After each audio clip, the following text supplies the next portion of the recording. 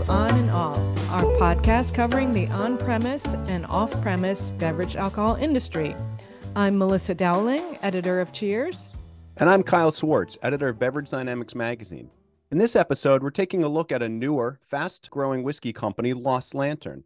This independent bottler reflects changing trends in the industry.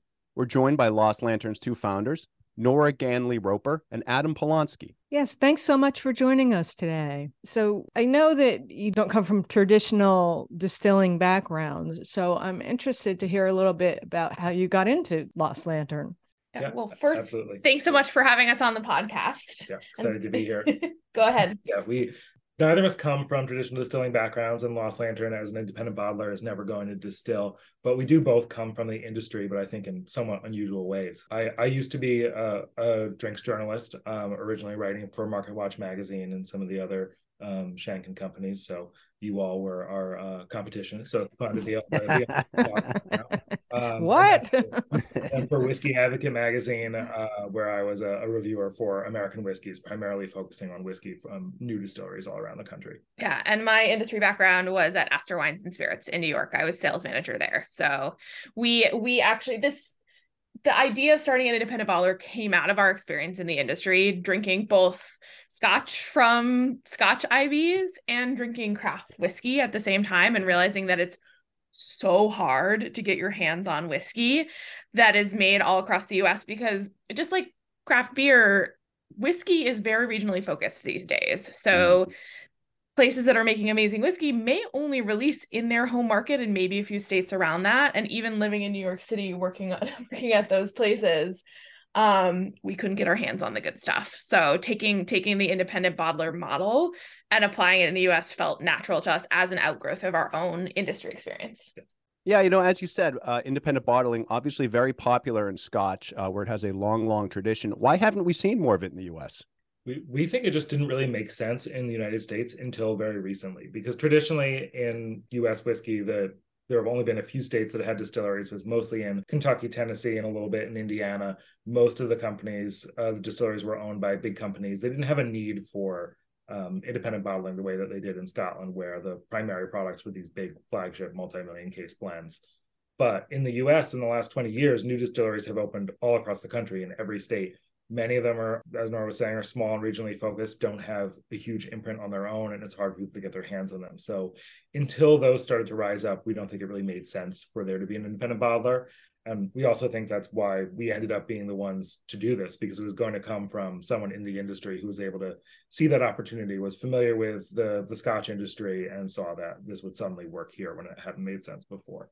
Yeah, and just to be clear to the listeners who may not be as familiar with independent bottling in the U.S., there's really not a whole lot of it right now. It's still an extraordinarily small industry. Yeah. So I guess just to clarify what independent bottling is, because for American whiskey drinkers, they may not have even really heard of it. Scotch people will have.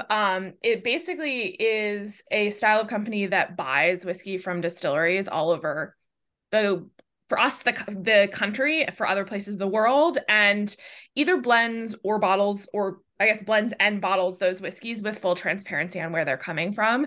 It's a bit different from the blending tradition that you see both in Scotland, and we've seen for a while now in the US, where it's sourcing from MGP, Dickel, other places like that, and blending things together to bring out those flavors. But the independent bottling model that we're looking towards is reaching wider, and the story is about the distilleries we work with rather than our brand. I mean, we have a brand, but our job is to talk about why those distillers are really, really good. And I think that it's a model that comes from Scotch. So if you're a bourbon drinker or rye drinker, you may not even know about it. So I think for us, bringing it here felt natural because we're drinking a lot of IB Scotch. And there is a space in the market, I think, for someone coming in who has trained palates, who knows the industry really well, to help people sift through the 2,600 distilleries that are now in the US. So it is a new thing for the US for the reasons that Adam was talking about. But I think it's going to be something that becomes more of a regular thing, because I think there are over 100 in Scotland. So there's going to be more than a couple of us in the US.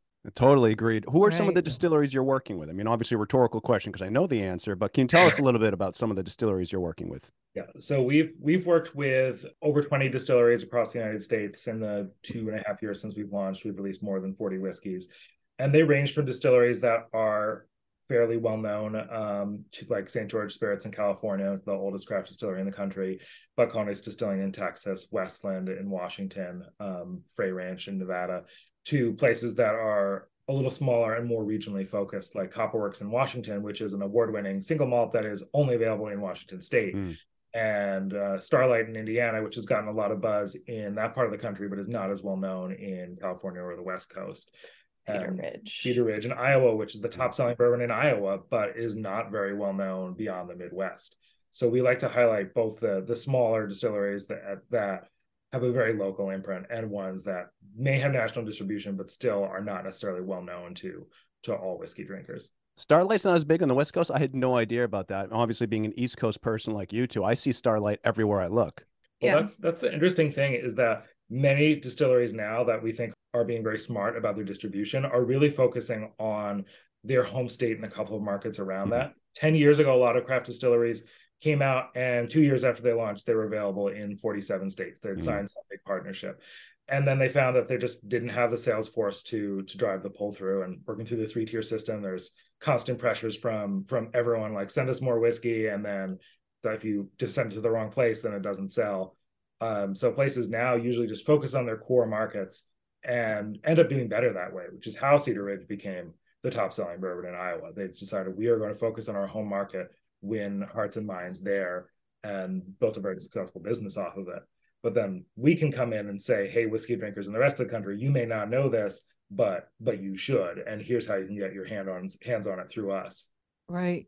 So what are some of the things that you look for when blending and bottling? For the whiskey itself? Or yeah. Well, so for us, it's a combination of a few things. So we never buy whiskey from distilleries that we haven't visited, because it's really important to us that we understand the people that make it, understand the climate that goes into producing that whiskey, and also get a chance to taste the whiskey itself. We're always looking for a certain level of quality. Our goal is to be very consistent. So when people see things on the shelf from us and they don't know the distillery, they know that it must be interesting and exciting, and they're likely to grab the bottle and discover the distillery that way. We do all of our selection in the same place. We never pick on site, which is an interesting thing. A lot of private barrel programs are done. You go and you have your experience, but we found that the experience of being at a distillery, hearing the story, you're going to love everything they pour. And then when you come back, for us, when we come back and do our tastings, things will pop out as the obvious choices that we may have not known when we were swept away by the stories. And even as we look at distilleries, we're not just looking for whiskeys that we think are good and high quality. That's a baseline, and it has to have that. But it also has to be interesting in some way. If you're in Michigan or Minnesota or wherever it may be and making whiskey that tastes exactly like Kentucky bourbon, that's not really interesting to us. It can still be very high quality, but you can get that from Kentucky. We want whiskeys from Nevada that taste like they're made in Nevada, or from Texas that taste like they're made in Texas. That really reflect that regional character and new trends rather than copying what's been done before.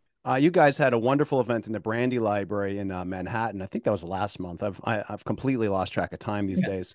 And you poured us a bunch of the samples. They were all phenomenal. And I, one of my biggest takeaways was that you were looking for these kind of nuanced takes on well-known brands. The one that, obviously stood out was a Balcones, known for its big, bold flavors. And then you poured this extremely subtle Balcones whiskey, unlike anything I've ever had from them again. Can you tell me a little bit about finding these like new characteristics, or maybe perhaps unreleased characteristics from some of these well-known distilleries? Yeah, so the event we did was specific for our new single distillery series, which is coming out April 26th. And unlike single cast, where we're going and we're picking something that's interesting, the single distillery series is built on the fact that through our experience of going to distilleries and talking to the distillers and tasting their whiskey, we get a chance to see a side of the distillery that often isn't presented in their core lines. And for this, where our single distillery series is mini blends, so 3 to 5 cask blends that we put together with the team of the distillery. The goal there is to highlight an aspect of that distillery that we love and we've gotten to know, but we feel like generally people don't see that side. So the example of Balcones, we know that they actually have a release that doesn't make it that far out called Mirador, that is in all use cooperage. And it's a totally different side than what we see from their standard releases that make it out nationally. So we wanted to go in and use casks that were probably initially earmarked for that release, but build something that felt different enough for it to make sense for us to do it, but also showing that kind of delicate, elegant side of Balcones that exists, but often, if it makes it even into Texas, doesn't generally make it out of there. And just to help highlight how wonderful the whiskey is that they're making and give people access to something new. Yeah, that was certainly the most interesting Balcones product I've ever tasted. I really, really enjoyed that, seeing a different side to it. I was not as familiar with that. It feels like we're in kind of a transition moment in whiskey right now. And you were talking about that. You guys were talking about that was sort of like the regional focus or brands kind of reconsidering what they're doing. I was just talking with Dixon Dedman at 2XO about this the other day as well, someone who's doing some interesting things, or at least doing things that weren't being done as recently as even like 5 or 6 years ago. It kind of feels like there's a lot of newer brands coming out with a more modern take on whiskey, such as yours. You're adding complexity, new flavors, new aspects to the industry. How do we get here, and what's next?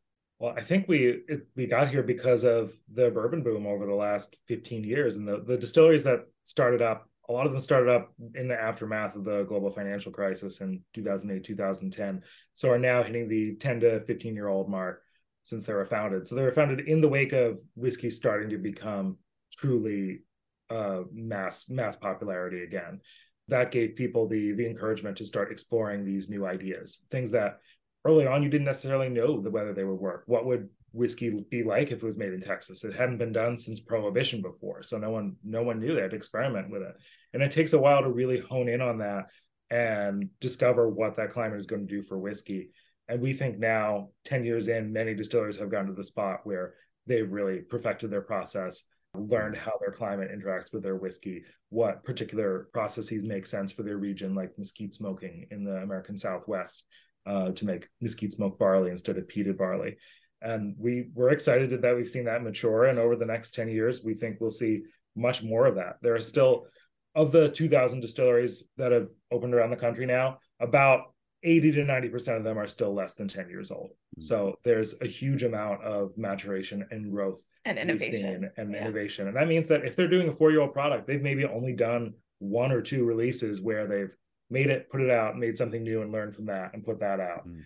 As that expands over time, there'll be new styles will proliferate and quality will increase across the board. And I'll add, kind of in parallel with these distilleries coming up, you also have whiskey drinkers becoming educated and really seeking out things that are new and exciting and innovative. So, because even if people were doing great things, if no one wanted to drink it, it wouldn't matter. But I think that those things working in parallel, whether it's whiskey that is new and creating flavors that didn't exist, that's why we exist, because those whiskeys exist. And also there are enough people that want to try that, want to buy that, and are excited about exploring the range of what can be made in the United States. You need both of those things for the types of companies like ours and Dixon's to make any sense and to have the support that we've had from the industry so far. Right. I was going to ask you if consumers need a certain amount of education with some of the newer styles and newer products, or, newer ideas like what you guys are doing. Yes. In a word, yes. I think it depends on the product. So we like to, when we work with the distillery, we like to buy whiskey that introduces people to the distillery. So is something that isn't too crazy or wild, is something that if someone buys a bottle from us in that perspective, they'll know what they're getting from the distillery. I think those are easier for people to understand. You just say it's a single cask from a great distillery that you've never heard of. We also do things that show more similar to the single distillery series, but also in the single cask side of things, we do things that show that other side and might be something that people have never had, like malted wheat or slow gin finished rye. We have a whole range of things that are really innovative that take some education. what we're doing also always takes some education, but I think that there's a growing number of people that know what an independent bottler is. And for us, we're excited for more of us to exist, because then that education becomes easier. We're not the only person talking about it or people talking about it. And I think that as people grow to love craft distilleries, they also get to know us that way. There's a nice kind of symbiotic relationship where we're talking about them and they're talking about us. So a lot of the early people that drank our product, it was because they were fans of the distillery and wanted that additional information, and then they get to know us and trust us, and that's a nice relationship. But the education is required. That's why we started small, because it takes work, and we want to make sure that we can keep the quality level where we need it to be as we grow, and take that gradually so that our volumes and the demand and understanding of what we're doing grow in parallel, so that when we're bigger and are doing a lot of different things, we already have put in that groundwork when it comes to education. I will add also, though, in general, the thing that needs the most education is American single malt, even beyond what we're doing, because people are still learning. It's such a new category. It's one of our favorites. We think it's super exciting and innovative, but it's something that, talking about a bourbon or rye, it's much easier for people to click into what we're doing, but trying to both explain American single malt and then independent bottling on top of that, that's always a bigger hurdle for us to clear. Yeah, I was going to ask you about if you think that American single malts are really going to take off. We think that they will, but it's going to take a while. It's just like it took a while for bourbon and rye to come to where they are now. I think rye in particular, where that had been a very, very small category, and it really took a long time to start to snowball, and then it eventually did. But it takes a lot of consumer awareness to get to the point where your average bar would have a bottle of something on the back bar.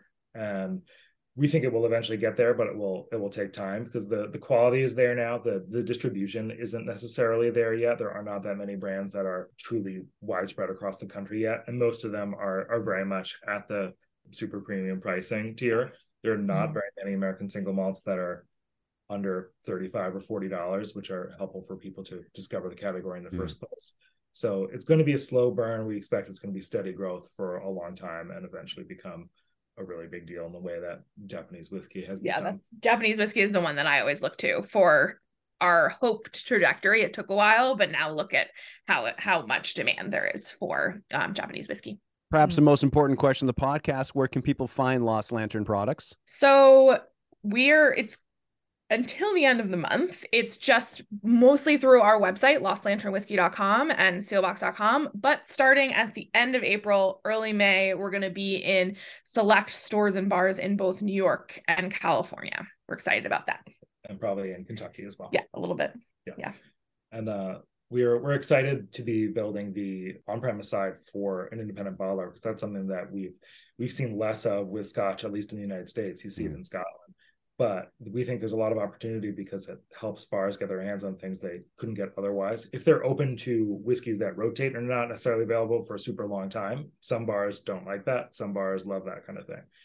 But especially for American single malt, it's a brand new style of whiskey that doesn't have established signature cocktails to it yet that have been around for 100 years. So there's a ton of room for mixologists to play and eventually ideally create signature cocktails for the style of whiskey that may be known for a very, very long time. So we're excited to be part of helping build that out. Have you been getting a good response from the on-premise? So far, yeah, it's select types of places that have encyclopedic whiskey libraries or do a lot of whiskey flights, but they often see it as a way to get their hands on something that they just literally can't otherwise, because it's only available in a few states on the other side of the country. And they may have people coming in and asking for that brand already, or just want to be able to have things that no one else has. And for those kind of places, they're very interested in what we're doing. Yeah, but we're still very low volume, so it's very select, specific whiskey focused bars and retailers as well. Yeah, that makes sense. All right, well, I think we are out of time. So I want to thank Nora and Adam for joining us, and thanks to all of you out there for listening to On and Off. Absolutely. Thanks so much for having us. Absolutely. And join us next time. We'll talk about another topic that spans the retail and restaurant worlds. Until then, cheers. Cheers. If you enjoyed the On and Off podcast, please hit the subscribe button. Also, you can find more great content at cheersonline.com and beveragedynamics.com. including recipes, product reviews, and interviews with the movers and shakers of the beverage alcohol industry. You can also sign up for our free weekly e-newsletters for both publications on our websites. Cheers!